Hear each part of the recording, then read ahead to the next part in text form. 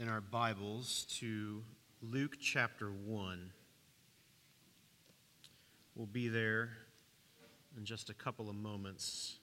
I want to remind us of where we are right now in this study of the Holy Spirit. We are taking a brief break of our verse-by-verse teaching through the book of Acts to talk about the doctrine of the Holy Spirit. This is important because as we're working through the book of Acts, we see the Holy Spirit showing up again and again and again, empowering and transforming the early church. And so we feel like it's an important opportunity for us to take a brief break and to fill in the gaps a little bit.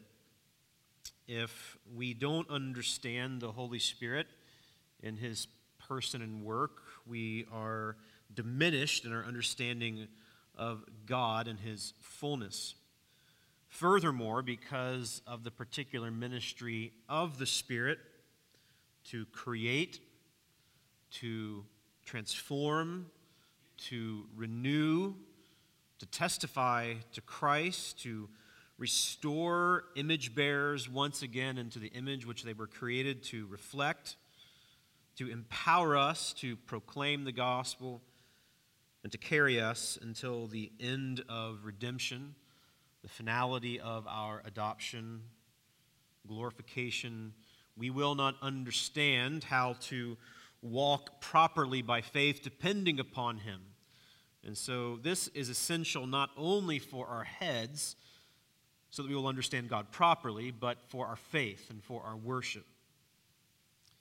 Last week, my brother Todd was here to talk about their upcoming ministry to the country of France, particularly in Marseille, so we lost a week there in context. And so I'm just going to very briefly remind us of where we were 2 weeks ago when we began this, and then we will jump into the first few chapters of Luke and see what God's Word has for us today. We are doing kind of a biblical theology. That's a bit of an amorphous term. It's hard sometimes to put your arms or your hands around it, even among scholars.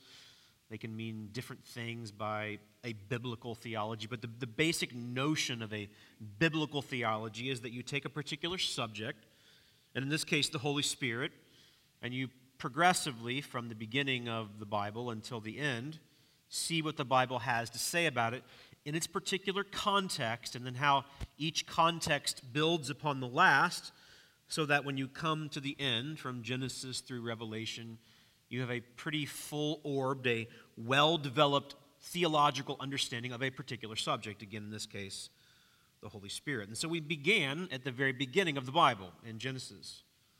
And Moses suggests to us in Genesis chapter 1 that at the very beginning, when everything was formless and void and God spoke everything into existence, His Spirit was there to create.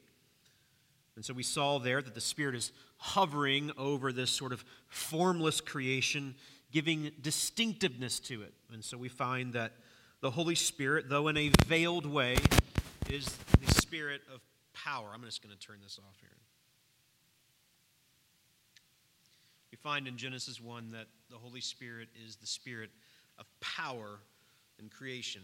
All that we see around us from the beginning of Revelation, God manifesting Himself to the world, was brought into being, was brought into reality by His Spirit. And so this speaks to His great and unfathomable power. He can make something out of nothing. So from the very beginning, God the Trinity is in view, the Spirit in particular, bringing to pass God's creative work. Now, this is completely an aside, but I just said to you that the Trinity is in view. We know this from a well-rounded reading of the Bible.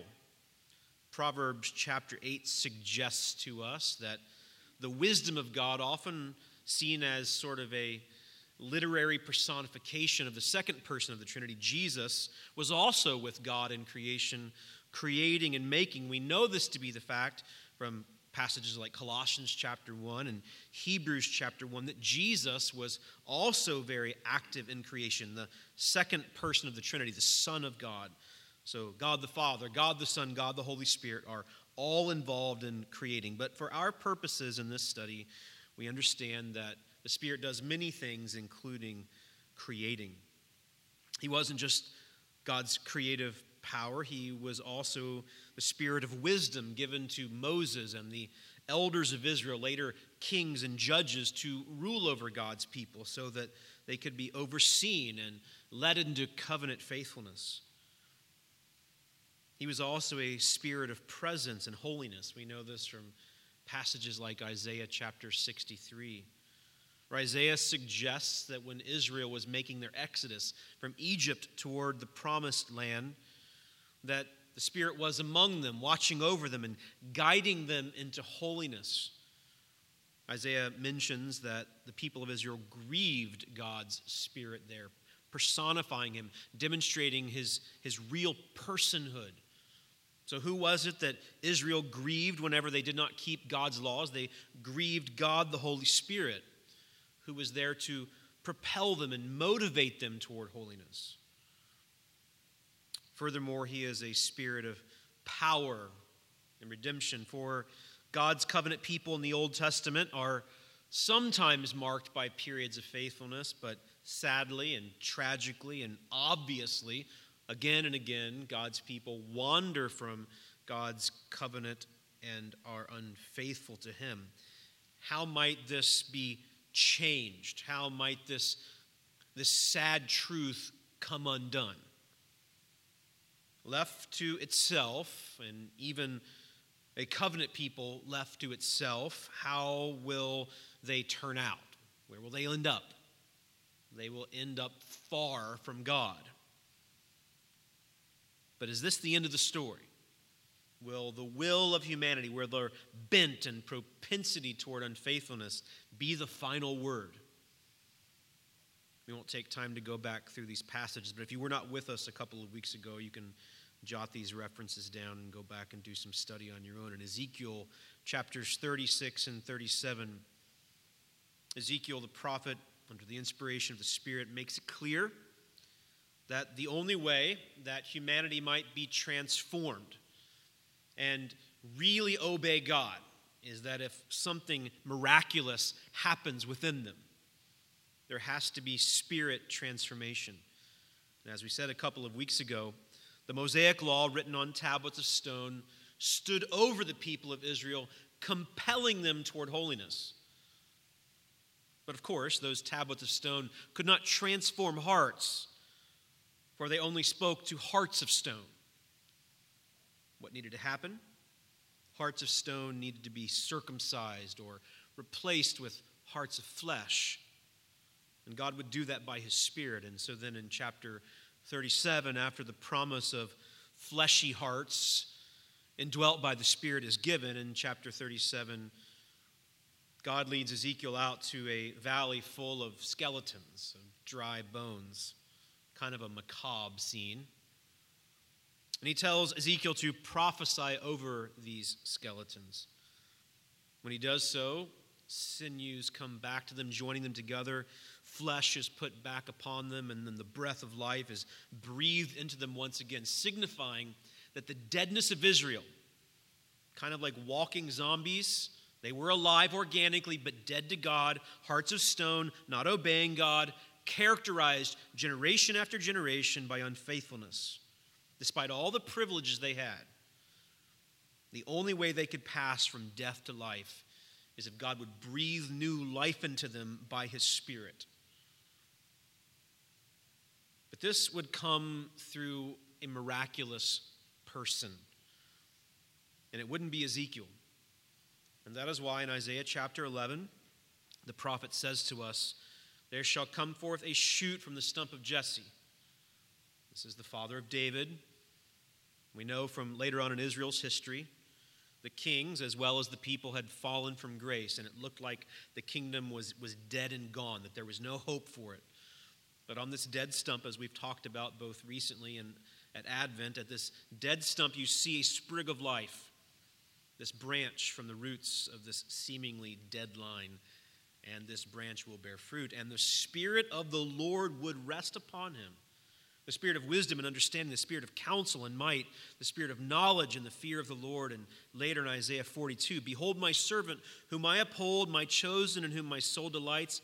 I have put my Spirit upon him. He will bring forth justice to the nations. Isaiah didn't do that. Ezekiel didn't do that. No king did that. In Isaiah 61, the Spirit of the Lord is upon me, the servant of the Lord, because the Lord has anointed me to bring good news to the poor. He won't just be a prophet, he'll be a king. He has sent me to bind up the brokenhearted, to proclaim liberty to the captives, and the opening of the prison to those who are bound, to proclaim the year of the Lord's favor and the day of vengeance of our God, to comfort all who mourn. How can broken things be put back together? How can dead people be brought to life? How can lawless people be turned into sons and daughters who delight in obeying God? How can an ethnic people bound to God by covenant promises actually come back to life and be restored? How can the death and darkness and brokenness of this world be undone?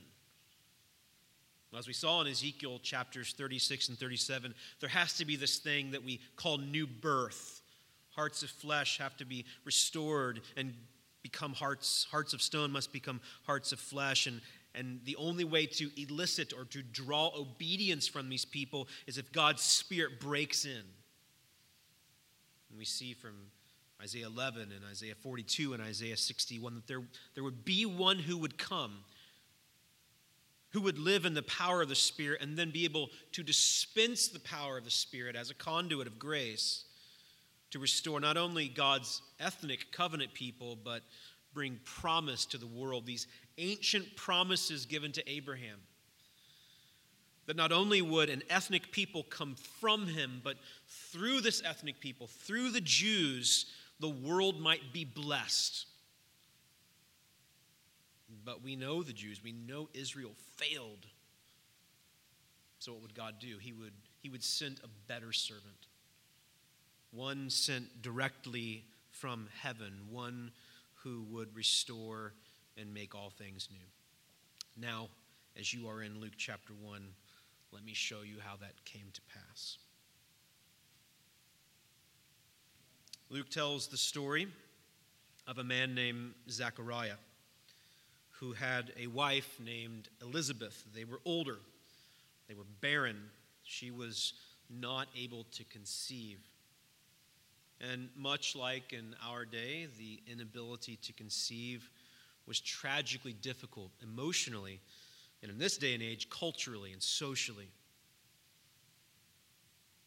This had brought an ache and a sadness into their family. But God had a plan. And he tells this special man, this priest of God, that the barrenness of his wife would not be the final story. So he says to Zechariah that there would come from him and from his wife a child. He says in verse 13 of Luke chapter 1, "Do not be afraid, Zechariah, for your prayer has been heard, and your wife Elizabeth will bear you a son. You shall call his name John. What will be the result? You will have joy and gladness, and many will rejoice at his birth. God is going to turn sadness into joy." In verse 15, this miraculous child will be great before the Lord. And he must not drink wine or strong drink, and he will be filled, notice this, with the Holy Spirit, even from his mother's womb. In Genesis chapter 1, we saw that the Holy Spirit is the spirit of power, the power to create out of nothing. Here in Luke chapter 1, the Spirit takes things that already exist, things that are suffering under the brokenness of the curse, and he's going to break in miraculously and surprisingly and make it new. But he's going to do more than that. Look with me in verse 26.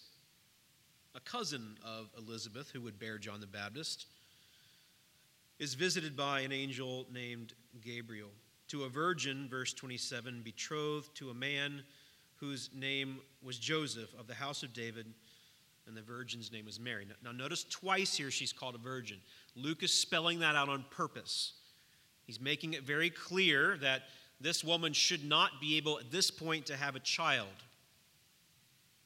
So the angel, much like an angel came to Zechariah, comes and visits Mary, and he says, "Greetings," verse 28, "O favored one, the Lord is with you." Of course, she was greatly scared, as we would be. And then in verse 31, it is told to this young virgin named Mary, "You will conceive in your womb and bear a son, and you shall call his name Jesus." Mary in verse 34 says, "How will this be? I am a virgin." She wasn't lying. He knew this. And the angel in verse 35, and I want you to notice this, says, "The Holy Spirit will come upon you, and the power of the Most High will overshadow you. Therefore, the child to be born will be called Holy, the Son of God." John the Baptist would be important. Seemingly, from conception, he would be born again. That's hard for us to understand, that even before he was born again. This is not the way God typically works, but seemingly in John the Baptist's case, that was to be. For he was to be a holy forerunner, a prophetic messenger of this greater son, born not just to a barren woman, but to a woman who had never had relations with her husband. So as we've suggested already, the Holy Spirit, who made everything out of nothing in Genesis chapter 1 by his great power, does something equally miraculous here. Taking things that are broken and inconceivable and bringing life into them. Why is this? Why here at the beginning of Luke's gospel? And Luke alone records these stories in this fashion. Why? Because of all the ache and longing and expectation and brokenness that we saw 2 weeks ago and that we recapped briefly at the beginning of our time together today. The Spirit who created out of nothing and made all things well, created a world that did fall into sin and then existed after Adam and Eve's first sin in brokenness. Despite the fact that at times the Spirit showed up through people like Moses and the elders and Gideon and other judges and kings, God's people by and large were not marked by holiness and renewal. They were by and large marked by rebellion and going their own way, living under the cursed, wretched darkness of Adam and Eve's sin. And this is why the prophetic messages like Ezekiel chapters 36 and 37 and these references that we've read in Isaiah 11 and 42 and 61 are so important. For God is saying that he would have the final word. Sin would not. Rebellion would not.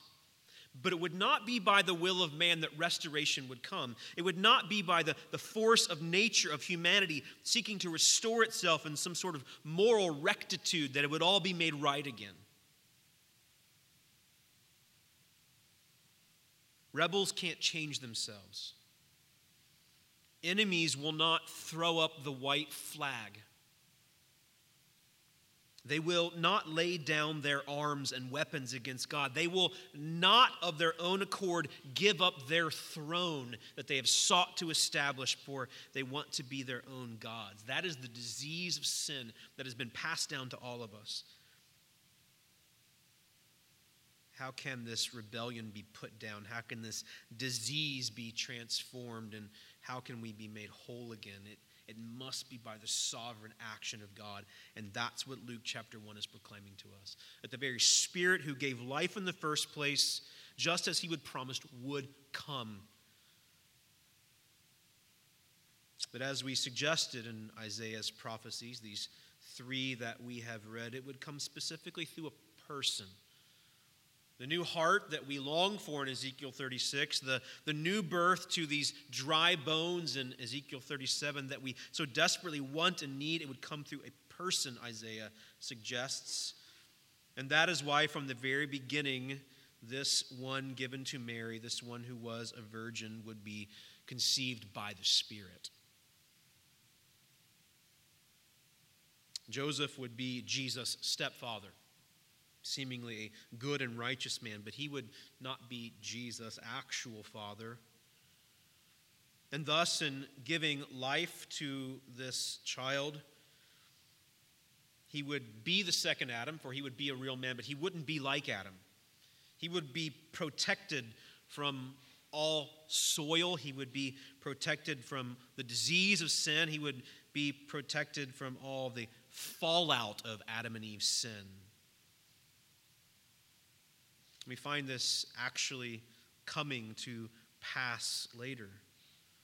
Look with me, please, in Luke chapter 2.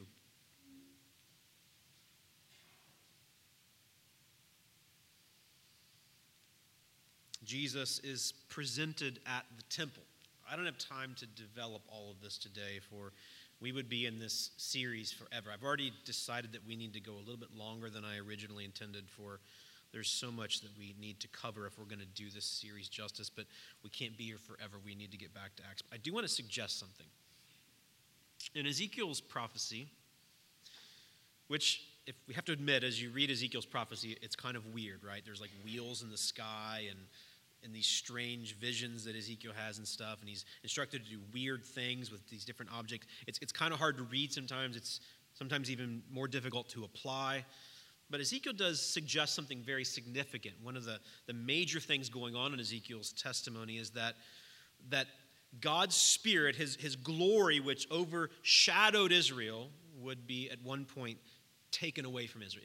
It would remove itself from the temple. Most of you know relatively well the story of Old Testament Israel. When God led Israel out of Egypt, he guided them by a cloud and by a pillar of fire, by day and by night.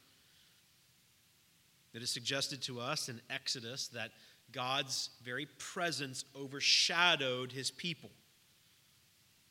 We could suggest from other passages that presence that overshadowed God's people and that led them was God the Holy Spirit.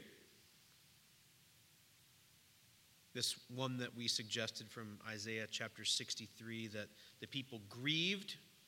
They grieved him because he was with them. One of the interesting things about Israel is that they had this encampment whenever they would stop. So they would kind of line up in a circle, 12 tribes of Israel, and in the middle of the 12 tribes would be this thing that we called the tabernacle. It was a temporary tent. In this tent was the Ark of the Covenant and the table of showbread and the candlesticks and various things.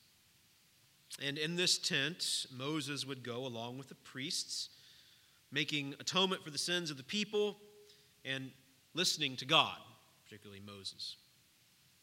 At one point, Moses was so overcome by the presence and power of God that his very face reflected and shone so much that the people were afraid, and so he had to put a veil over his face. God's presence, God's Spirit, I think we can say, was in the midst of God's people. But in Ezekiel's prophecy, the Spirit of God leaves the later temple, the more permanent structure where God's presence dwelt.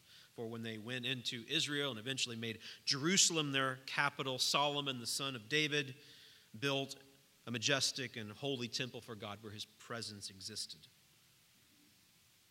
But the people fell into such sinful declension, fell away from God, that Ezekiel prophesied that at some point God's Spirit would just remove itself from the temple entirely. Why do I go through all that? Ezekiel prophesies that at one time the Spirit, the presence of God would return. And subtly, I think that may be what Luke is telling us here in Luke chapter 2, verse 22. When the time came for their purification according to the law of Moses, they brought him up to Jerusalem. This is Jesus, his parents do this, to present him to the Lord. In verse 25, there was a man in Jerusalem whose name was Simeon, and this man was righteous and devout, waiting for the consolation of Israel, and the Holy Spirit was upon him, And it had been revealed to him by the Holy Spirit that he would not see death before he had seen the Lord's Christ. And he came in the Spirit into the temple. And when the parents brought in the child Jesus to do for him according to the custom of the law, he had to be circumcised, he took him up in his arms and blessed God and said, Lord, now you are letting your servant depart in peace according to your word. For my eyes have seen your salvation that you have prepared in the presence of all peoples, a light for revelation to the Gentiles and for glory to your people Israel. What is this? This is an accomplishment of what Ezekiel said. Because of Israel's sin, God's Spirit was removed from their presence. The building, the temple itself, and all the adornments inside of it, that was not what made Israel special. What made Israel special is that God dwelt among them, but they fell into such sin that he removed himself from them. But Ezekiel promised that one day the Spirit would come back. God's presence would come back. And that, I believe, is what is going on here in Luke chapter 2. The light is back. The glory is back because Jesus is there. He's an infant. It's veiled. It wasn't what everyone was expecting. But the Spirit and his ministry to Zachariah and Elizabeth and to Mary and now to Jesus and to his parents and to Simeon is bringing the glory back to the people who had fallen away in their sin. Look with me in Luke chapter 2, verses 39 and 40. The story unfolds further. When they had performed everything according to the law of the Lord, they returned into Galilee to their own town of Nazareth. And the child, this is Jesus, grew and became strong, filled with wisdom, and the favor of God was upon him. And then there's a story told of Jesus when he's 12. This is the only story we know about in Jesus' childhood. You're probably pretty familiar with this. His family goes up to Passover in Jerusalem. And when they are on their way home, and they would have likely been in a large cadre of people, a large gathering of people, their own family and their friends from their village. It would have not been uncommon for them to misplace people along the way, for it took a village often for these children to be raised and taken care of. They realize after a while, a day's journey, verse 44, that he isn't with them. And of course, they freak out. You've been through this perhaps if you've been with your child at a department store. When you lose them for like 5 seconds, you freak out. What if you were a 24-hour day's journey away from your child? Especially you moms, you would be heaping guilt upon yourself that you were the worst mothers in the world and so forth. Well, they're freaking out. They go back to Jerusalem, and after 3 days, right? This is a long time, so they've been away from it like 4 days now. They find him, and where is he? He's in the temple again. He's sitting among the teachers, listening and asking them questions. So he's learning. He's a real man who has to learn. And they were amazed with his answers, verse 47, because he's also God. So they find him, they're astonished, and his mother is cross with him. She says, "Why have you treated us so?" in verse 48. She and her husband Joseph were in great distress.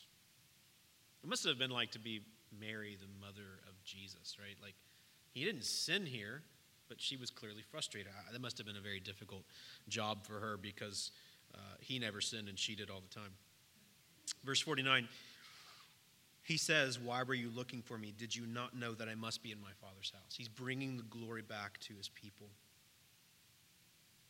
Notice again in verse 52, much like verse 40, Jesus increased in wisdom as a real man and in stature and in favor with God and man. What's going on here? Isaiah 11, Isaiah 42, Isaiah 61, they're being fulfilled. The one who would come and walk in the power and presence of the Spirit would bring glory back to Israel, would bring hope back to this broken covenant people. Now look with me in Luke chapter 3. John the Baptist, this one who had been born again before he was born, the one who would be the foreteller of Jesus, who would prepare the way for Jesus. He's prophesying and he's baptizing near the Jordan. Why is he doing that? He's preaching the good news of the kingdom. That despite the sinfulness of humanity, God is going to break in and bring new life. And so this baptism signified that they were willing to repent of their old ways, to go down into the waters, and to be brought back out as new people, identifying with this message of the kingdom. In verse 21 of Luke 3, now when all the people, this doesn't mean all of Israel, but it means all the people who came to John, when all the people who came to John were baptized, and when Jesus also had been baptized and was praying, the heavens were opened. And the Holy Spirit descended on him in bodily form like a dove, and a voice came from heaven, "You are my beloved Son, with you I am well pleased." And then Luke gives a genealogy. He waits until the end of chapter 3, unlike Matthew, who includes it at the beginning of his gospel, and shows that Jesus is the Son that everyone has been waiting for. Where Adam failed, Jesus would succeed, and the Spirit now comes upon him, not because he had not been with him before, but he comes down in fullness to signify at the initiation of Jesus' public ministry that he is with him. Questions arise as to why he appears like a dove. Suggestions have been given that perhaps it signified that poor people had to give sacrifices, something as small as a bird. Jesus' parents had to do that back in Luke chapter 2 when they brought him to Simeon. It has been suggested that this perhaps signifies the bird that Noah sent out from the ark and landed finally, and signified that the waters had receded and judgment was over. Doves hover, maybe suggesting that the Spirit back in Genesis chapter 1, who's hovering over the face of the deep, bringing something out of nothingness, is here with Jesus, the Spirit of power. The Spirit of restoration from judgment, the Spirit who will send Jesus to be an atoning sacrifice. Perhaps some of these images are suggested here when the Spirit comes down like a dove. But nevertheless, this one who brought glory back to the temple and back to Israel more generally is empowered by the Spirit from the beginning of his public ministry to preach the good news of God and to bring restoration out of brokenness. Now look with me in Luke chapter 4. At the very beginning of the chapter, Luke says, "And Jesus, full of the Holy Spirit, returned from the Jordan after his baptism and was led by the Spirit in the wilderness for 40 days, being tempted by the devil." Mark says this a little bit more forcefully in the first chapter of his gospel, where he says that the Holy Spirit drove Jesus into the wilderness. I'm going to suggest to you a book. This is not super light, easy reading. I would say this is kind of medium-high reading. This is a book that's commonly used in seminary classes for study of the Holy Spirit, but it's not so heavy that people who really want to devote themselves to further reading couldn't really benefit from it. It's called The Holy Spirit, and it's by Sinclair Ferguson. And he's Scottish, so if you've ever heard him preach before, you can try to pretend that you're reading it in his voice. It's a really, really good book. I'm super indebted to it and working through study for this series. The cost of the book is worth its weight in gold from the way that Sinclair Ferguson talks about this section in Luke chapter 4. And I think he captures the heart of what's going on here. I mentioned to you just a moment ago that Mark says that the Spirit drove Jesus into the wilderness. And if you know the story, of course, Jesus contends with the devil here. And it was for 40 days. And that's not just a throwaway number, that's significant. It's significant because Israel was in the wilderness for 40 years.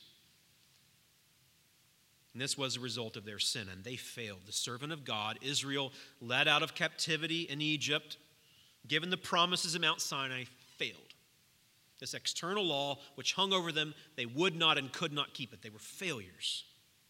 And all their posterity, for the most part, they were failures too. But the promise of the prophets, like Isaiah and Ezekiel, promised that one day restoration is going to come. We've already seen suggested that it's breaking and it's coming. The glory has come back to the temple in the person of Jesus. This Holy Spirit will rest upon him to give him empowerment for his journey and for his teaching, for his ministry of redemption. But before he will really set it off, before he'll begin doing miracles, before he'll start teaching and preaching the good news of the coming kingdom, he has to go in the wilderness. Because he has to succeed where Israel failed. And you know from the story that despite the 3 temptations that the devil brings his way, despite his vulnerable state, where he doesn't eat or drink for 40 days, he succeeds in every way. Where Israel had been tempted to turn away, faithless, they wanted to go back to Egypt, if you remember. And when they had the chance to enter into Canaan, into the promised land, 10 of the 12 spies convinced the people that they can't take it.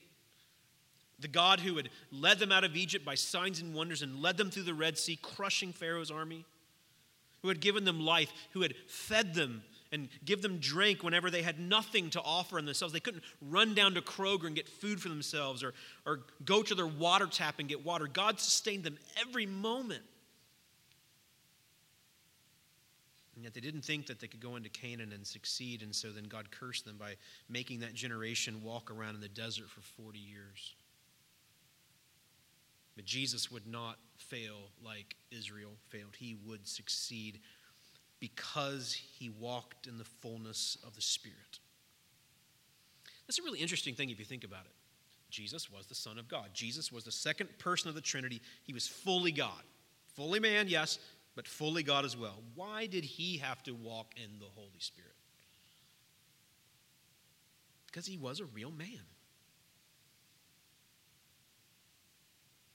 But he's not like Adam, for Adam did not rely upon God's Spirit as he should have, and he fell and plunged the entire race into sin.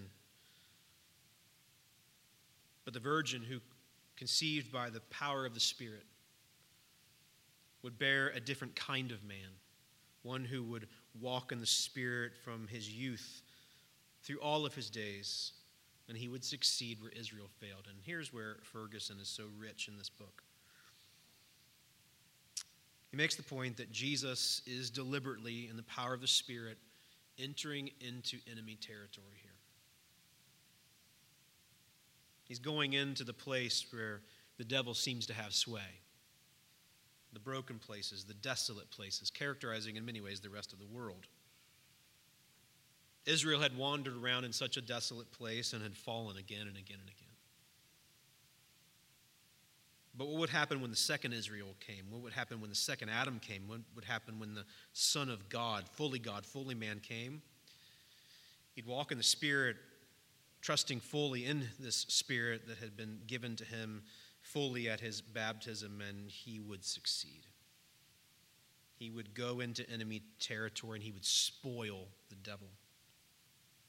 You see in verse 13 at the end of this short section, when the devil had ended every temptation, he departed from him until an opportune time. He left Jesus alone personally until the end, when he would enter into Judas Iscariot and sell Jesus into the hands of the Jewish and Roman officials and, of course, be crucified. But ironically, of course, this was his own undoing. But this is not the end of the references to the Spirit working in Jesus.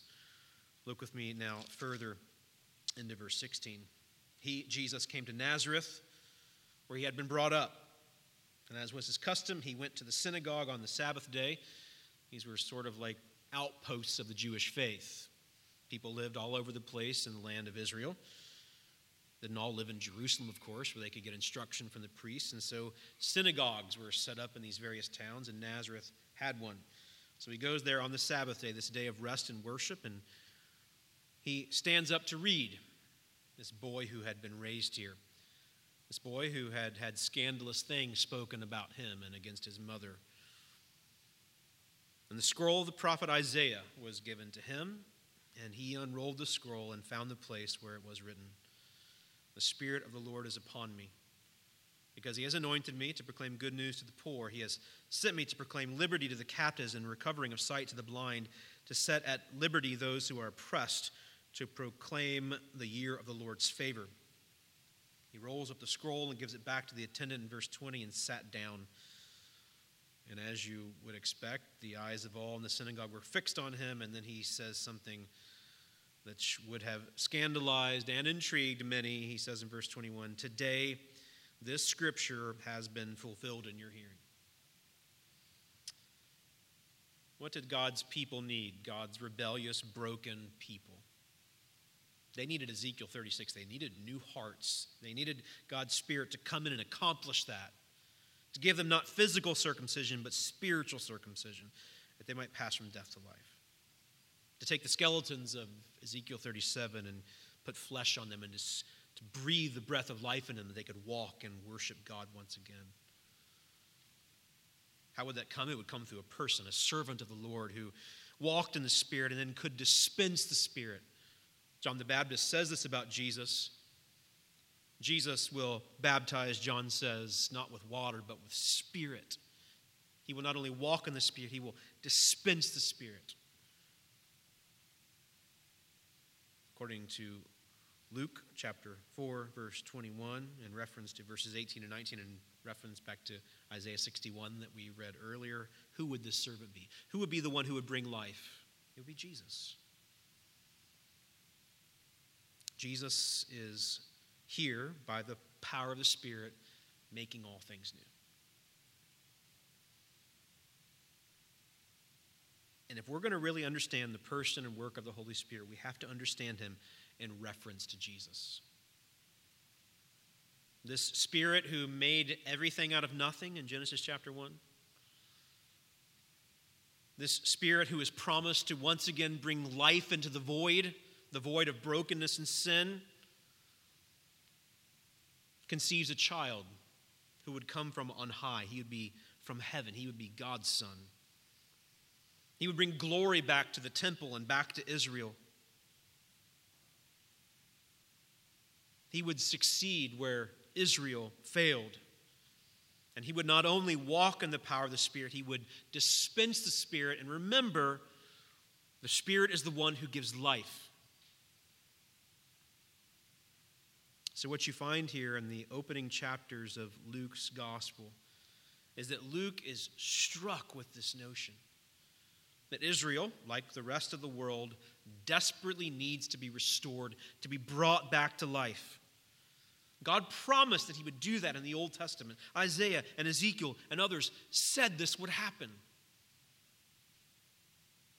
But Israel languished in her sin. She wandered far from God. And every son and daughter of Adam and Eve, not just ethnic Jews, but all of us, Jews and Gentiles alike, we've all suffered under that curse. But the promise that restoration can come, that rebellion can be put down, that sin can be dealt with, and that we can be brought back to life and worship God, not just for his glory, though that is the supreme purpose in the gospel, that God might be glorified, but also for the joy and restoration of humanity. For humanity will find its deepest joy and satisfaction when it worships God. That's why we were created. How will that happen? It can't happen from laws written on stone. It can't happen through teaching. It can't happen through courses in moral transformation. You can't convince a person by the power of their own strength, looking to their own righteousness to make themselves good again. That can't happen. Israel is a beautiful and tragic test case into this. The Old Testament is beautiful and tragic all at the same time. What has to happen? Life has to come down from on high. Just like it did in Genesis 1, it has to happen again.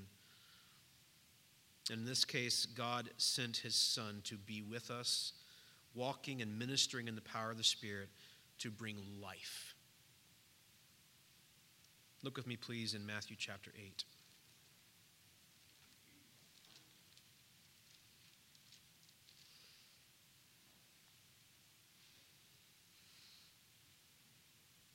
Matthew chapter 8, verse 28.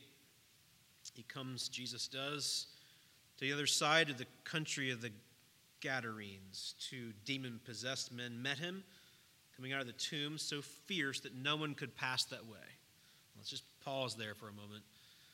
When Jesus came to the world and began his public ministry, Demon possession was pretty rampant, showing that the prince of the power of the air, the ruler of this world, held a lot of sway. Darkness was evident. And behold, verse 29, they cried out, "What have you to do with us, O Son of God?" They knew who he was because he made them, interestingly. "Have you come here to torment us before the time?" They weren't really expecting him at this point. And then if you know the story, of course, Jesus drives them into this herd of pigs, and then the pigs run over the cliff and die in the sea. Verse 34, "Behold, all the city came out to meet Jesus. When they saw him, they begged him to leave their region." They weren't prepared for this. They weren't prepared to see light breaking into the darkness. They were so accustomed to it that it was exposing and blinding. You know what that's like whenever you've maybe been in a dark place and you come out into the full brightness of the sun? It's blinding and it's disorienting and it's uncomfortable at first. That's what Jesus did when he came into the world. He brought blinding light and hope into this broken, dark place. And then look with me, please, in Matthew chapter 12, verse 22.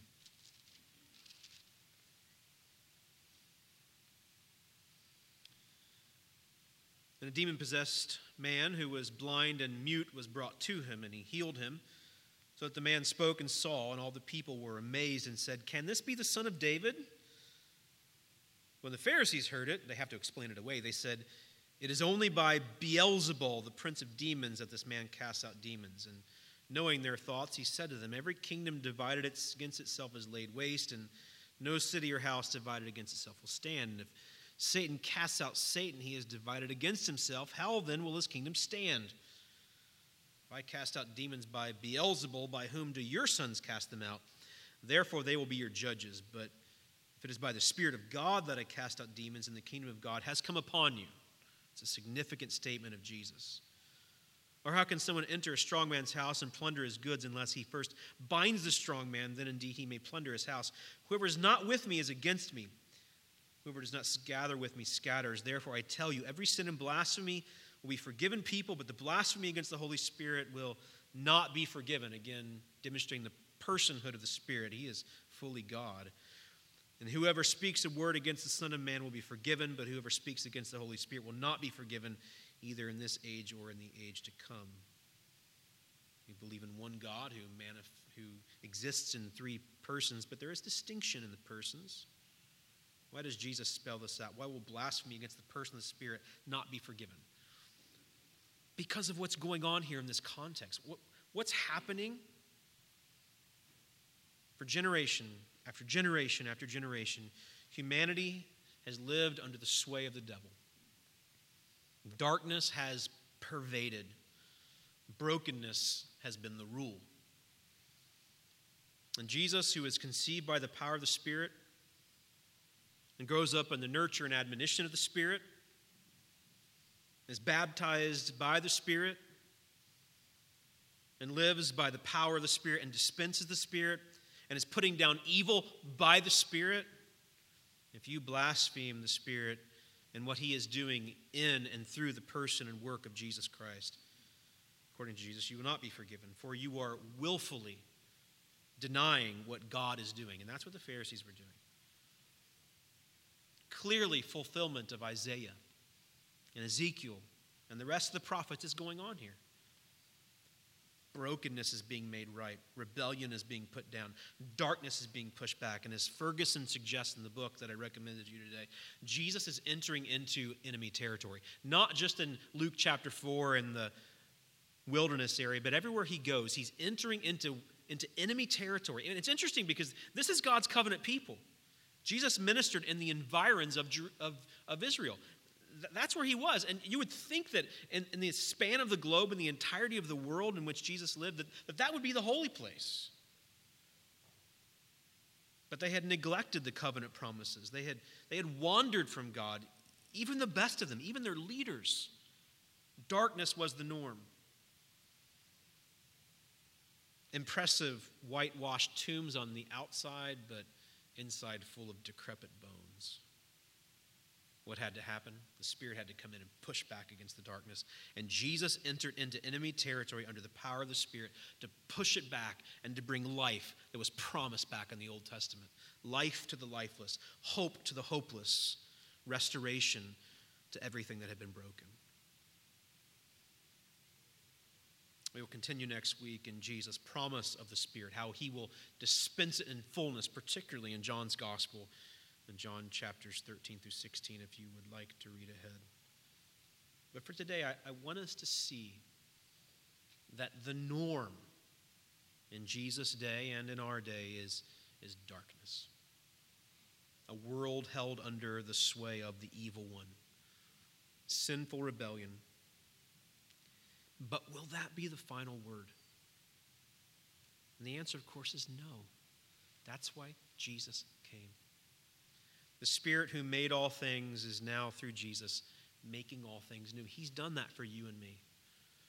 And by way of application, that's one of the first things that I would suggest to you today, is deep, abiding gratitude. You are not sitting here today. You are not embracing these things by faith of your own accord. God sovereignly, by his Spirit, led you to believe these things, led you to confess these things. Deep and abiding gratitude that you and I have passed from death to life because of the Spirit. And if you are here today and you have not yet passed from death to life, if you are not yet in the family of God, if you are still seeking to establish your own righteousness, my friend, stop and instead trust Jesus, the one who makes all things new through the Spirit. But not just deep and abiding gratitude that we have passed from death to life, those of us who have trusted Jesus, who died and rose again to give us life. But also the promise that renewal will one day fully come. And so I call you to wait expectantly.